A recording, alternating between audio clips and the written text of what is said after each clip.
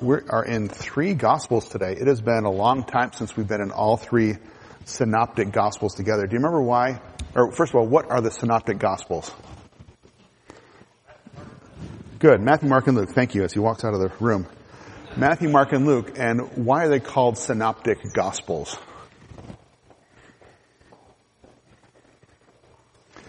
We think of the word S-Y-N, like synchronized, sort of together. And optic, and do the eye. And so that term has the idea of kind of seeing things in a similar way or following a lot of the same stories. So as you go through Matthew, Mark, and Luke, you'll notice a lot of the stories are repeated, sometimes with different wording, sometimes with exactly the same wording. So they're called synoptic because there's so much overlapping information between Matthew, Mark, and Luke. John is a different matter, and there's very little in John that overlaps with the other Gospels except for the time at the end of Jesus' Passion Week. So we have, finally, after a couple of years at least, Matthew, Mark, and Luke together in one lesson. And it's this lesson, Matthew 19, 13 to 15, and we'll look at Mark 10, 13 to 16, and then Luke 18, 15 to 17, and we should have the slides up here, so it's hard to get back and forth between them. You can see them on the screen. So, Matthew 19, verses 13 to 15. It says, "Then some children were brought to him so that he might lay his hands on them and pray, and the disciples rebuked them. But Jesus said, 'Let the children alone, and do not hinder them from coming to me, for the kingdom of heaven belongs to such as these.' After laying his hands on them, he departed from there." Then in Mark 10, 13 to 16, "And when they were bringing children to him, they were bringing children to him so that he might touch them, but the disciples rebuked them. But when Jesus saw this, he was indignant and said to them, 'Permit the children to come to me. Do not hinder them, for the kingdom of God belongs to such as these. Truly I say to you, whoever does not receive the kingdom of God like a child will not enter it at all.' And he took them in his arms and began blessing them, laying his hands on them." And then Luke 18, 15 to 17. "And they were bringing even their babies to him so that he would touch them. But when the disciples saw it, they began rebuking them. But Jesus called for them, saying, 'Permit the children to come to me, and do not hinder them, for the kingdom of God belongs to such as these. Truly I say to you, whoever does not receive the kingdom of God like a child will not enter it at all.'"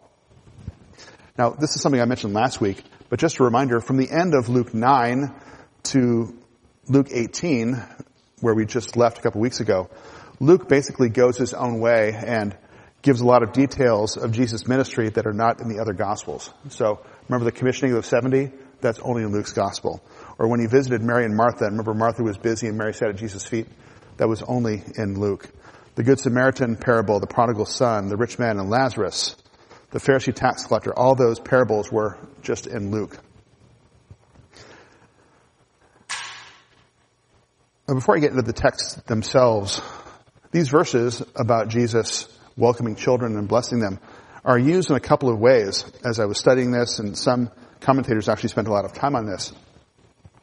One way is to justify infant baptism, and another is to justify the belief that infants and young children who die go to heaven automatically. And I don't want to get into those topics in detail today, but it's interesting to see different reactions. Sometimes when I study, I might read 15 or 20 commentaries on these passages. And so it's actually a lot more work when I have these synoptic Gospels because it triples my work. Although sometimes I can skim it. I kind of get the idea. Or some commentators will say, see my commentary on Matthew when they're in Mark or whatever. And these are fairly short chapters, so it's not quite as much this week. But it's just interesting to see. One commentator says, this passage definitely teaches this. And another will say, this does definitely not teach that same thing. And so you kind of pick your commentator, I guess, as where your inclinations are. So, for example, infant baptism, again, in these passages. Calvin says, "We employ this passage as a shield against the Anabaptists." Now, Anabaptists are a group of people that there's a breadth of views there, but Anabaptist means to baptize again. The Anabaptists believe that infant baptism wasn't right, and so you would baptize somebody again as an adult. So Calvin would use these passages to speak against what the Anabaptists were saying, so in favor of infant baptism. Another commentator said, the ancient church has rightly regarded these passages as a proof in favor of the doctrine of infant baptism. And if you look at the baptism service that's laid out in the Anglican Church, the Church of England, they will use Mark 10, this passage, as a proof that you should baptize infants, a justification for it. Now, there are other commentators who say these passages don't teach that. One commentator, actually an Anglican, said this. So he would believe in infant baptism, but he thinks this doesn't fit here. He said, this story thus has no direct bearing on the issue of whether young children should be baptized. So some say yes, some say no. Another commentator says, some take this passage as an allusion to infant baptism, but there is no hint of this, and so it does not fit. So some say there's lots of hints. In fact, there's the actual doctrine here. Some say, no, it doesn't fit at all. A similar thing with the salvation of infants who die in infancy. And we have here John MacArthur, I should say, and James Boyce, who were very close friends back in the day. James Boyce has been dead for some 20 years or more. They agreed on many things, but Boyce was a Presbyterian, and so he believed in infant baptism. MacArthur, of course, is a Baptist. But regarding the salvation of infants who die, MacArthur, in fact, in his commentary, spends a lot of time talking about this issue and how it relates to these passages. He says, these passages answer the important question of what happens eternally to infants or young children when they die. Whereas James Boyce says Jesus is not teaching here about the salvation of infants. So you can pick your John MacArthur, you can pick your James Boyce, again, depending on who you're more inclined to believe. The point is that these are very difficult issues to discuss, and there's not a lot of biblical data about it. And so everybody has a tendency, I think, to sort of cherry pick verses that will support your point, even if it's tangential. And so we want to be careful when we're studying God's Word to see, is this really supporting my view, or am I just bringing my view into it? Now, obviously, these commentators can't all be right. This verse can't at one time teach infant baptism and at the same time not teach infant baptism. So let's set that aside. But I thought this was an interesting look sort of behind the curtain as to how commentators work sometimes. So we all have our worldviews that come in, our presuppositions, our doctrines that come in, and we want to make sure that we're careful enough not to read into the text what we want it to say, but read out of the text. That's exegesis is pulling out of the text. Eisegesis is putting into the text. We want to avoid eisegesis. Well, let's get into the text themselves and set aside infant baptism and what happens to infants who die. And we'll see here blessings requested. Blessings requested. Matthew 19:13 says, some children were brought to him so that he might lay his hands on them and pray. And Mark 10:13 says, they were bringing children to him so that he might touch them. And Luke 18:15 says, they were bringing even their babies to him so that he would touch them. Now, we're not sure exactly of the setting here. It just sort of starts. Then this happened. And this happened. But in Matthew 19, just before this passage, we have Jesus across the Jordan, and there, it says, are large crowds following him, and he's healing them there. And then Mark 10, again, just before this passage in the Gospel of Mark, it says, verse 1, getting up, Jesus went from there to the region of Judea and beyond the Jordan. Crowds gathered around him again, and according to his custom, he once more began to teach them. So these could be in settings where there had been many people around Jesus. He's healing, he's teaching, and naturally, if you have this large group of folks, people are going to bring their children, and might bring their little children, their babies. It might be hard to find sitters in those days. People just didn't have an app they could pull up on their phone and say, hey, can you sit for a little while? So you'd bring your babies with you wherever you went. So they're listening to Jesus, maybe being healed by Jesus, and it's natural for them to bring their babies to Jesus as well to be blessed. These parents or others, doesn't say who they were. We presume it's parents, maybe grandparents or just friends, would bring these children, and they must have seen Jesus' power in healing and in teaching, and they wanted their children to be blessed by this great rabbi. And you would only bring your children to Jesus if you thought he would welcome this opportunity, right? You think Jesus seems like a good person, a nice person, somebody who would love to bless children, so let's bring our children to him. Matthew and Mark, you'll see here, have children. Luke says babies. The word Matthew and Mark use for children could be children up to the age of puberty or so. like the 12-year-old girl that Jesus raised from the dead was called a child. But babies is for younger kids, what we might call either infants or toddlers. So it could be a mixture of both. But we see later on that Jesus takes these in his arms, so it's possible that at least a lot of them were small children that he could actually carry in his arms. Matthew here says that Jesus had these children brought to him so that he might lay his hands on them and pray, and Mark and Luke just say, touch them. And some commentators say that rabbis in those days would have children often brought to them for a blessing. So, a well-known rabbi, bring your child just to bless this young one. And one commentator even said this: later evidence exists for a custom of bringing children to rabbis for a blessing and prayer on the Day of Atonement. And I thought it was interesting because if you follow the Jewish calendar at all, when was the Day of Atonement? Just a few days ago. Yeah. So this month it was October 4th and 5th. So we have this connection with Day of Atonement. So you can bring your child to a rabbi. Rabbi, please pray for my child. Please bless my child. We even have an example way back in the Old Testament. Genesis chapter 48. We just saw this a few weeks back in our Genesis study. Hit Genesis 48, verse 9, and Jacob's about to die, and so he wants to bless his sons. He's already, he's going to bless his actual sons, but in this case, he's going to bless his grandsons through Joseph.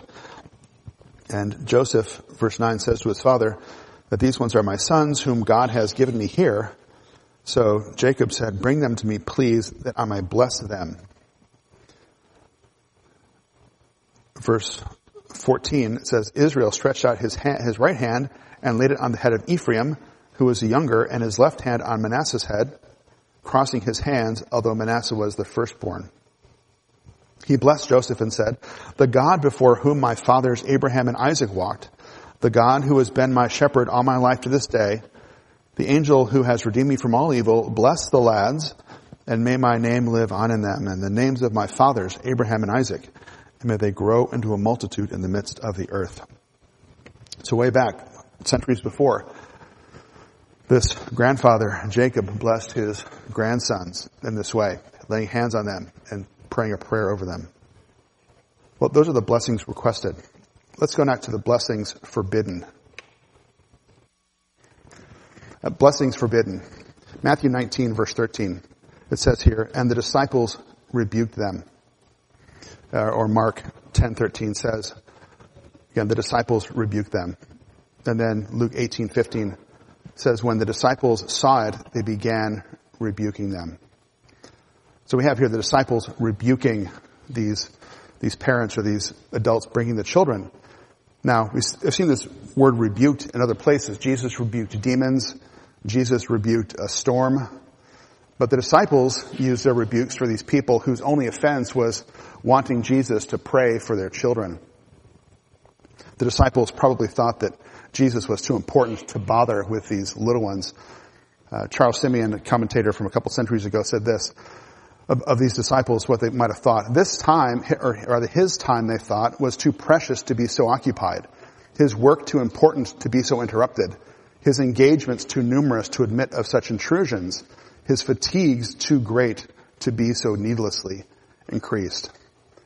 Have you ever been in a restaurant or someplace where a celebrity shows up, a limo pulls up, and there's paparazzi cameras flashing, and somebody gets out of a car, and there's a big phalanx of big guys around somebody. The bodyguards there. It's their job to keep people away from this important person. And that's sort of how the disciples may have seen themselves. It's their job to guard Jesus from the riffraff, from the people who shouldn't be bothering him with their attentions. And I can't help but imagine how the parents must have felt, maybe the children as well, if you had wanted to bring your child to Jesus and you see him there, maybe in the house, and you want to bring your child there, and the disciples saying, no, go away, you're not welcome here. How humiliating that would be, how upsetting it would be. You'd be hurt, maybe even angry. I just want to have my child blessed by the great rabbi, and these men are keeping him away. Well, that's the disciples' reaction. Keep the children away, rebuking the parents. But as we know from the children's song that most of us learned in Sunday school, Jesus loves the little children. Though the disciples rebuke the children and their parents, Jesus loves them. But before Jesus shows his tender love for the children, he has some tough love for his disciples. And so we get from blessings requested to blessings forbidden. Now we have blessings demanded by Jesus. Matthew 19:14. Jesus said, "Let the children alone and do not hinder them from coming to me, for the kingdom of heaven belongs to such as these." In Mark 10:14, when Jesus saw this, he was indignant and said to them, "Permit the children to come to me. Do not hinder them, for the kingdom of God belongs to such as these." And Luke 18 verse 16 says, Jesus called for them saying, "Permit the children to come to me, and do not hinder them, for the kingdom of God belongs to such as these." So instead of rebuking the ones who brought the children to the disciples, Jesus rebuked the disciples themselves. Mark says, notice, that Jesus was indignant. And this is the only time this word is used for Jesus. Now, in the Gospel of Mark, we kind of get good insights into one disciple. Who is that? Who do we think Mark got most of his information from about Jesus' life? Peter, right. We can't say 100%, but that's likely. And so you can imagine old Peter sitting down with Mark and telling Mark stories of Jesus. And you think, if you were recalling the story yourself, Peter might say, boy, Jesus sure was upset when we tried to keep those children away. He was indignant. Later we see the disciples themselves indignant. Remember when the woman anoints Jesus' feet with that expensive perfume, and it says the disciples were indignant when they saw this and said, "Why this waste?" They were upset this woman would waste this perfume on Jesus' feet. Another time, Luke 13:14, we have a synagogue official who was indignant because Jesus had healed on the Sabbath. And he said, there are 6 days in which work should be done, so come during them and get healed, but not on the Sabbath day. So we have the disciples and the synagogue official who are indignant when they see an injustice or a wrong. Jesus himself sees an actual wrong, and he is indignant about it, righteously indignant about it. Mark is the gospel writer who shows us more than any other Jesus' strong emotion. And just one example, in Mark 3:5, when Jesus was going to heal a man in the synagogue who had a withered arm, Mark 3:5 says, "After looking around at them, that is the Pharisees, with anger, grieved at their hardness of heart, he said to the man, 'Stretch out your hand.' And he stretched it out, and his hand was restored." Mark is, the other gospel writers, Matthew, Mark, and Luke, have that story. Only Mark mentions that Jesus was angry at their unbelief. So Mark really emphasizes Jesus' strong emotions. But when he's angry, when he's indignant, he's righteously angry. He's righteously indignant. When a true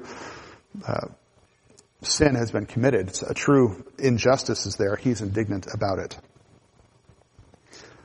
And you can see how important these children were to Jesus when you see his indignation when he's kept away from them. This is no small thing the disciples are doing. This is not just an annoyance to Jesus.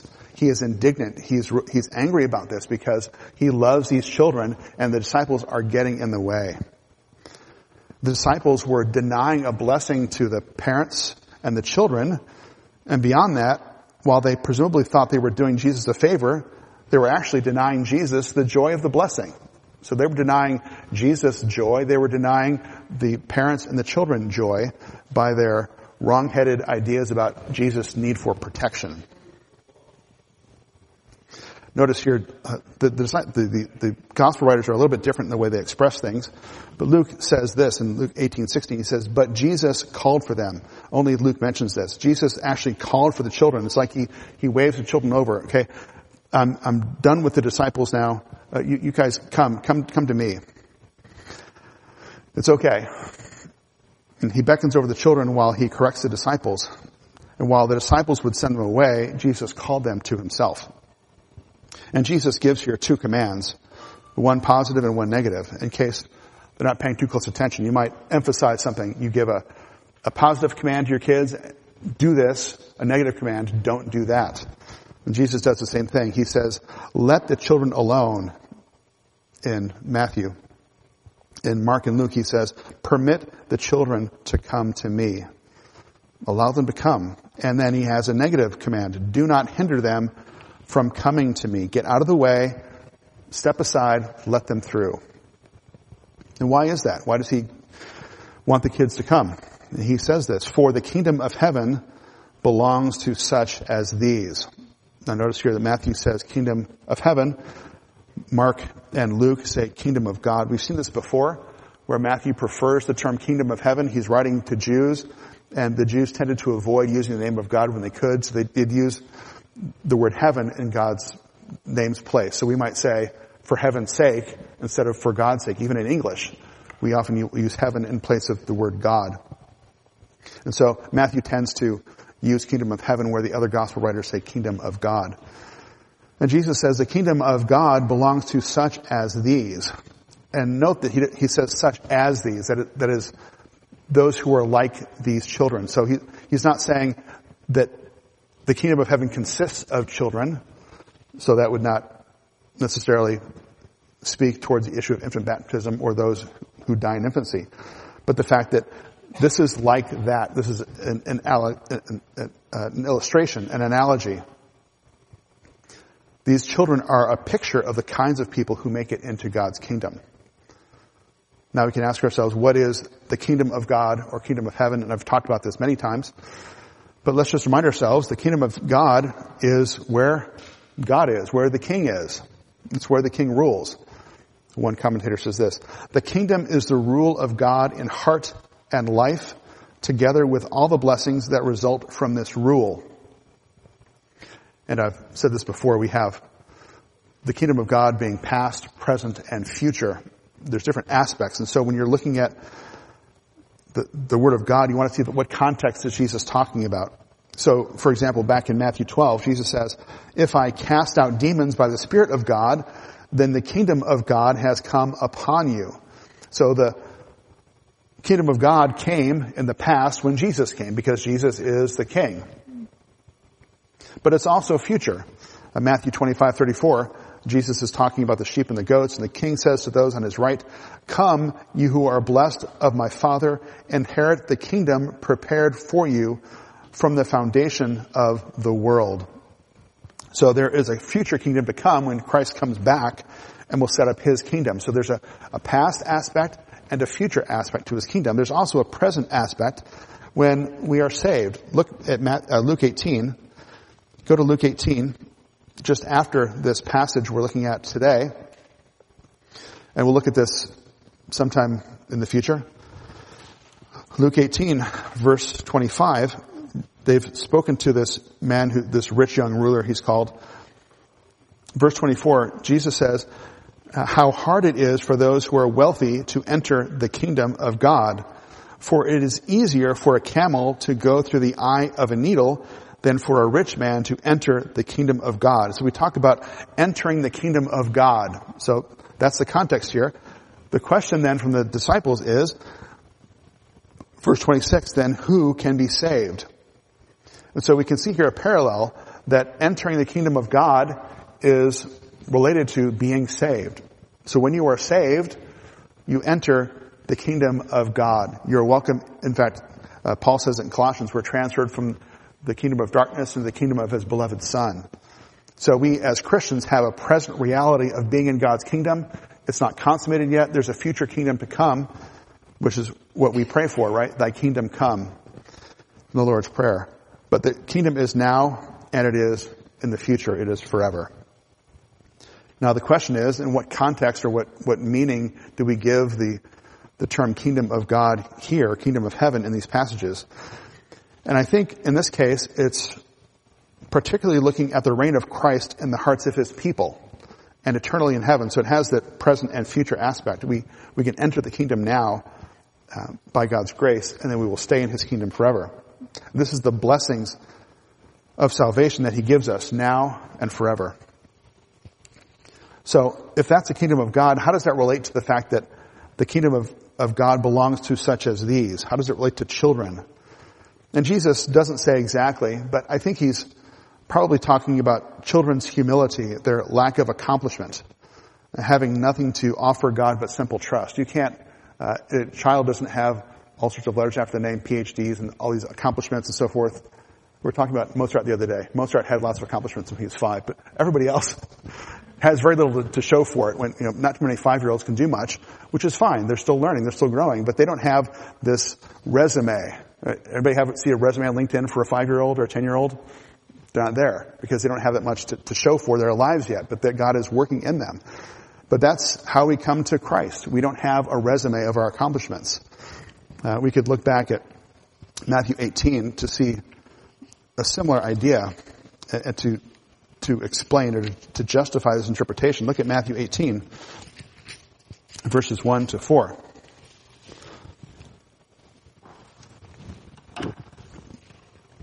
Matthew 18, verses 1 to 4. At that time, the disciples came to Jesus and said, "Who then is the greatest in the kingdom of heaven?" And he called a child to himself and set him before them and said, "Truly I say to you, unless you are converted and become like children, you will not enter the kingdom of heaven." Let me repeat that. Truly I say to you, unless you are converted and become like children, you will not enter the kingdom of heaven. Verse 4, whoever then humbles himself as his child, he is the greatest in the kingdom of heaven. So we have humility connected with being like a child and entering into the kingdom of heaven. So there's a link, I think, between humility, that is, you have nothing to give God, and that is what allows you to have entrance into God's kingdom. You also might be reminded as you think about this entering into the kingdom or having the kingdom, you might think of the verse from the Beatitudes, Matthew 5, verse 3. Jesus said, "Blessed are the poor in spirit, for theirs is the kingdom of heaven." Blessed are the poor in spirit, for theirs is the kingdom of heaven. So the kingdom of heaven belongs to those who are like children. The kingdom of heaven belongs to those who are poor in spirit. And this word in Matthew of poor is used for beggars. It's not just for the working poor, but it's those who have absolutely nothing. And these people, these poor in spirit, see their utter spiritual poverty and they cry out to God for help. This is not somebody who thinks, I'm a pretty good guy and God would be lucky to have me in the kingdom. This is not something you apply for. You might want to get into college or get a job and you have your resume of all your good things you ever did and how smart you are and how wonderful it would be to have you with them. That's not how you get into heaven. You don't get into heaven by backslapping God or cajoling him or impressing him. God isn't impressed with those things. You come with nothing but your sins and you lay them at the feet of the cross and ask for forgiveness. Lloyd Jones says this being poor in spirit from Matthew 5, it means a complete absence of pride, a complete absence of self-assurance and of self-reliance. Or you could be reminded of Bartimaeus. Remember the blind man in Mark 10. All he could say was, "Jesus, Son of David, have mercy on me. Have mercy on me." In fact, we can go back to Luke 18. We just saw this a few weeks ago. Luke 18, where we have the Pharisee and the tax collector. How did the Pharisee want to pray to God? He prayed to God by saying all the good things he did and all the bad things he didn't do. That's how the Pharisee thought he could get into the kingdom of God. But the tax collector, Luke 18, verses 13 and 14, the tax collector was standing some distance away, was even unwilling to lift up his eyes to heaven, but was beating his breast, saying, "God, be merciful to me, the sinner." And Jesus says, "I tell you, this man went to his house justified rather than the other. For everyone who exalts himself will be humbled, but he who humbles himself will be exalted." So this tax collector was justified because he asked for God's mercy. He didn't claim to be the best at keeping the law like the Pharisee did. He just said, "I'm a sinner. I can't even look at you, God. I'm so ashamed of my sin. Just save me." And this man was humbled before God, and God exalted him. Children are humbled, and those who are like children are the ones who enter into the kingdom. The poor in spirit are the ones who enter the kingdom of heaven. So this tax collector had humble, childlike faith versus the Pharisee who boasted of his accomplishments. And we could think also of that great hymn, Rock of Ages, which says this, "Nothing in my hand I bring, simply to thy cross I cling. Naked come to thee for dress, helpless look to thee for grace. Foul I to the fountain fly, Wash me, Savior, or I die. So that's what this means to have to be like a child to enter God's kingdom. And Jesus is going to speak a little bit more about this when he says childlikeness is in fact required. Childlikeness is required. Mark 10:15. Truly I say to you, whoever does not receive the kingdom of God like a child will not enter it at all. And Luke 18:17 says, truly I say to you, whoever does not receive the kingdom of God like a child will not enter it at all. Look familiar? Same words up there. I'm not sure it's same in the Greek, but same idea. Note this is only in Mark and Luke. And it may be because, as I just read earlier, Matthew has already said this in chapter 18, verse 3. He said, truly I say to you, unless you are converted and become like children, you will not enter the kingdom of heaven. So for Matthew, maybe it was redundant to include it here as well. The fact that Jesus had said this earlier in Matthew 18 makes what the disciples did all the more sinful, because they should have known that lesson. Jesus had already taught them about what childlike faith is, that you need to become like a child to enter God's kingdom. They'd already heard it, and yet they had missed it. And Jesus says here, truly I say to you. Again, don't skip over those things like that. The word truly means is amen. He's saying, listen to me, this is important. Pay attention. Whoever does not receive the kingdom of God like a child will not enter it at all. And Jesus reinforces his point from the previous verses.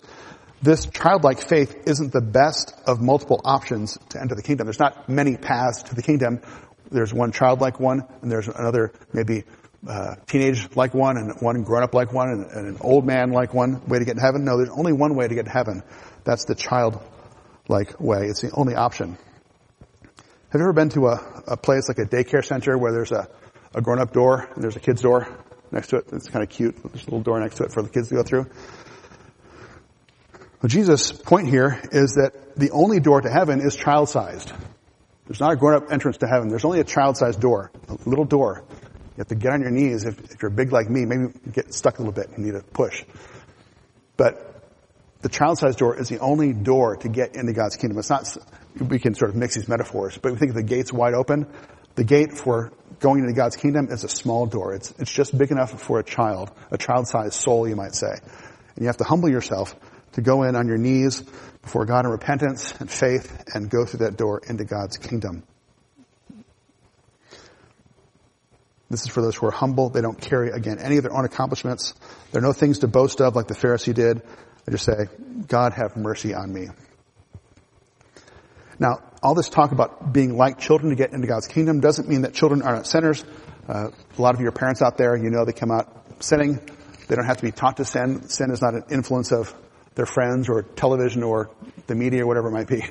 Your kids don't need any of that stuff to be sinners because they're born that way. We have verses like Romans 5:12, which says, through one man sin entered into the world, and death through sin, and so death spread to all men because all sinned. All of us are subject to death. And the fact that infants die is a sign that while they didn't necessarily commit a sin themselves, they were in sin in Adam because the wages of sin is death.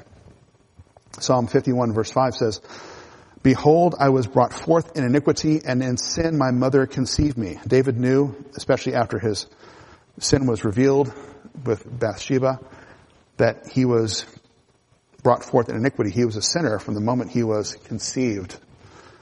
It's important to remember. We aren't sinners because we sin. We sin because we are sinners. We're not like some good creature that comes out of the womb and we're good and good and good until we at some point fall. That's called the Pelagian view. That is, we are good until we sin, but rather we are sinners in Adam. We have all fallen in Adam, and so we sin as a result of our nature. We sin because that's what we are inclined to do. But having said all that about children, they are sinners, but there is something about children, this humility, again, they have nothing to offer, and just a simple plea for mercy. Like a child would say, Daddy, can you help me, please? And the father gladly says, sure, I would love to help you. I'd love to encourage you, to bless you. Well, now, finally, after this sidetrack with the disciples, the children get what they came for, and we see the blessings granted. The blessings granted. only in Matthew and Mark. Matthew 19:15 says, after laying his hands on them, he departed from there. And in Mark 10:16 says, he took them in his arms and began blessing them, laying his hands on them. And Jesus also did something like this in Mark 9. It says, taking a child, he set him before them, and taking him in his arms, he said to them, whoever receives one child like this in my name receives me, and whoever receives me does not receive me, but him who sent me. And I love seeing these passages, and it's easy to overlook. We maybe focus on the red letters sometimes reading our Bible, what Jesus says things, but Jesus does a lot of things too. Maybe we have blue letters for that. I don't know. What Jesus does. This is a beautiful picture. Jesus takes a child and holds the child in his arms. And each child that is to be blessed, he takes in his arms and puts his hand on them and he blesses them, one after the other until they're all done. So often we see Jesus doing this. He could have stayed aloof. Did Jesus have to touch to heal anybody? He healed one boy from 20 miles away. Didn't have to touch him.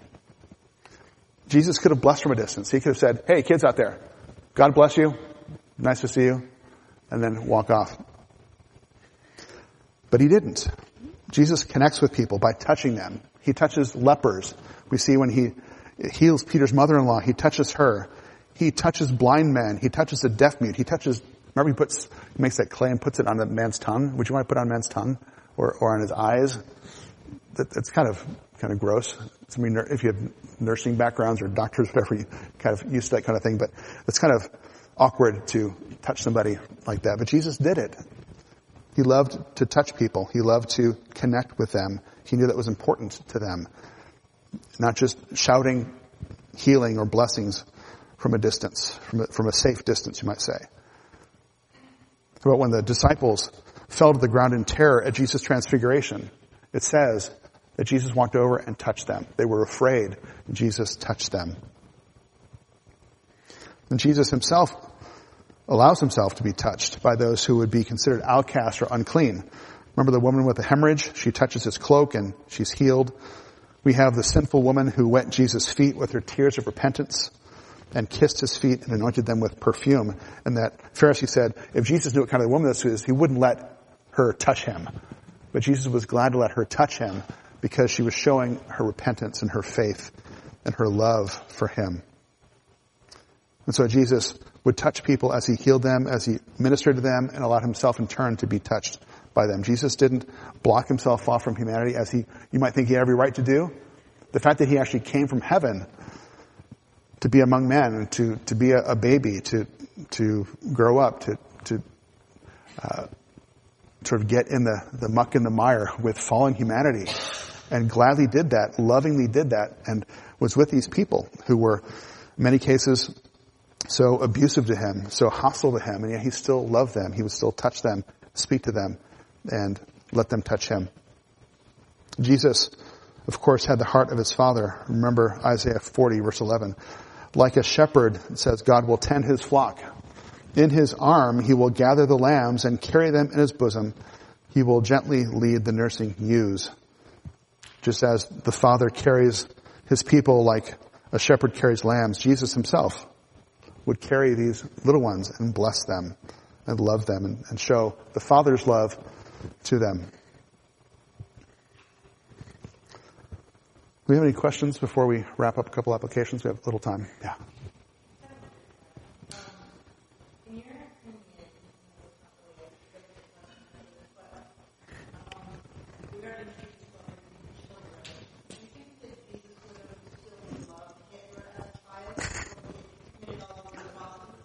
The old Hitler baby analogy. I think if his parents brought Hitler to Jesus, he would gladly bless them. Yeah, some people would say that Jesus would only bless those that he actually saves. And so that's an indication that these children of these faithful parents, getting back to infant baptism, faithful parents bring their children to Jesus to be blessed, and so he would only bless those whom he is going to save. I think Jesus has a love for children, even as we might have a love for children, even if some children really are obnoxious and annoy us and might not want to spend a lot of time with them, or glad we're not their parents. But we still can have a love for children. I think Jesus would do that as well. And Jesus would, in a sense, also have a love for Hitler as a grown man, too. Not a saving love as far as we can tell, but we do know that God has a general love for all that he shows and his general mercies. And so that's a grace that we can have from him, even if it's not a salvation grace. We call it common grace.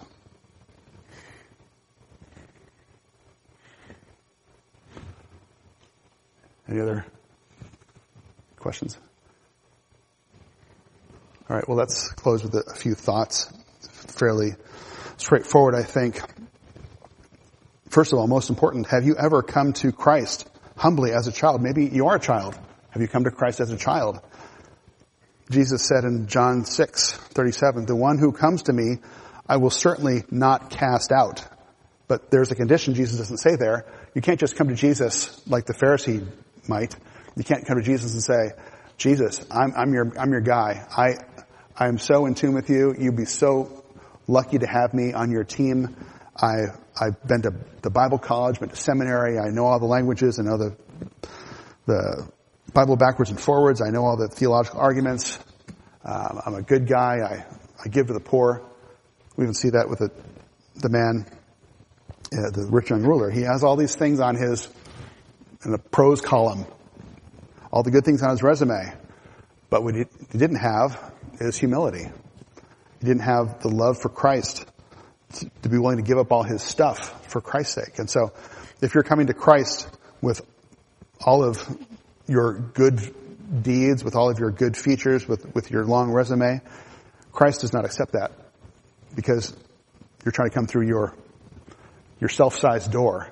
You can only come with the child-sized door. Drop all of the pretense, drop all the self-righteousness and say, God, I'm a sinner. I can't save myself. I have nothing to bring to you. As the hymn writer said, nothing in my hand I bring, simply to the cross I cling. And in that humble, repentant faith, Christ will receive you and he will save you. He will bless you. Another important thing for us who are parents, and those who may be parents in the future, are you parents bringing your children to Jesus. And I know that you have. I know all of you here, I know that you've tried to bring your children to Jesus day by day. And we bring our children to Jesus in a number of ways. Obviously, he's not physically here with us. We can't bring him to put our child in his lap. But we bring children to Jesus by bringing them to his word, by bringing them to his throne in prayer. And we bring our children to Jesus by bringing him to worship with his people. So in the fellowship of the saints, all these spheres of life, we bring our children to Jesus through these means. And we need to be faithful to do that day by day. And so you might ask yourself, is there anything that you do or don't do that hinders your children from coming to Christ? Do they see your love for Christ, his word, and his church? Or does your life hinder them from coming to Christ? Maybe you're not actually rebuking your children from coming to Christ, but your life is something that keeps them from following Christ. It's a blockage. It's a stumbling block for them to come to Christ. This is a good question to ask yourself, and it can be kind of scary, but parents, ask yourself, if your children were asked what's really important to mom and dad, what would they say? Might be something good to do. Maybe you don't want to do it. I don't know. If you have little kids, you just say, what do you think is most important to mommy or to daddy? And see what they say. Is it work? Is it the Seahawks between September and January? Is it the Mariners, or is it money? Is it some hobby? Anything? Or is it to say, my mommy, my daddy loves Jesus, loves God, loves the church, loves me?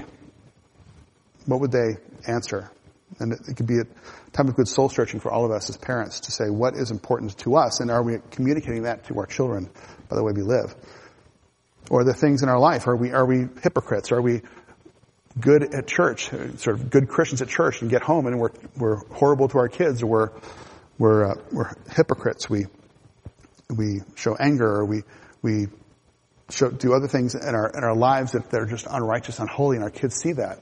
They think, well, my dad, my mom at church, they're a different person than they are at home. They're going to see through that, and that is going to hinder your child from coming to Christ. And so God forbid that any of us should ever be like the disciples and hinder our own children from coming to Christ. And may God give us the grace to walk forward, to point our kids to Jesus day by day. Let's close in prayer. Father, these are sobering words, really, because we know that we so often can hinder people from coming to Christ through our own lives. We think that Jesus is too good or too holy, or our own interests are more important than his, and we focus on what we want and not what is important to Christ. May we, Father, love our children enough and others enough to keep bringing them to Christ, to point them to Christ and say, this is the Savior. Go to him in humility and faith as a child, and he will bless you. He will save you forever. May we never be a stumbling block to a child or to anyone else who might want to come to Christ. We do pray for those who have never come to you in faith as a child. May they set aside all that they have accomplished, all that they might claim proudly, and say, I have nothing to bring except my sin. I lay it at the feet of the cross. I pray that you would forgive it by the death of Christ for my sake, and help me to have eternal life, to walk in a way that honors you. We pray these things in Jesus' name. Amen.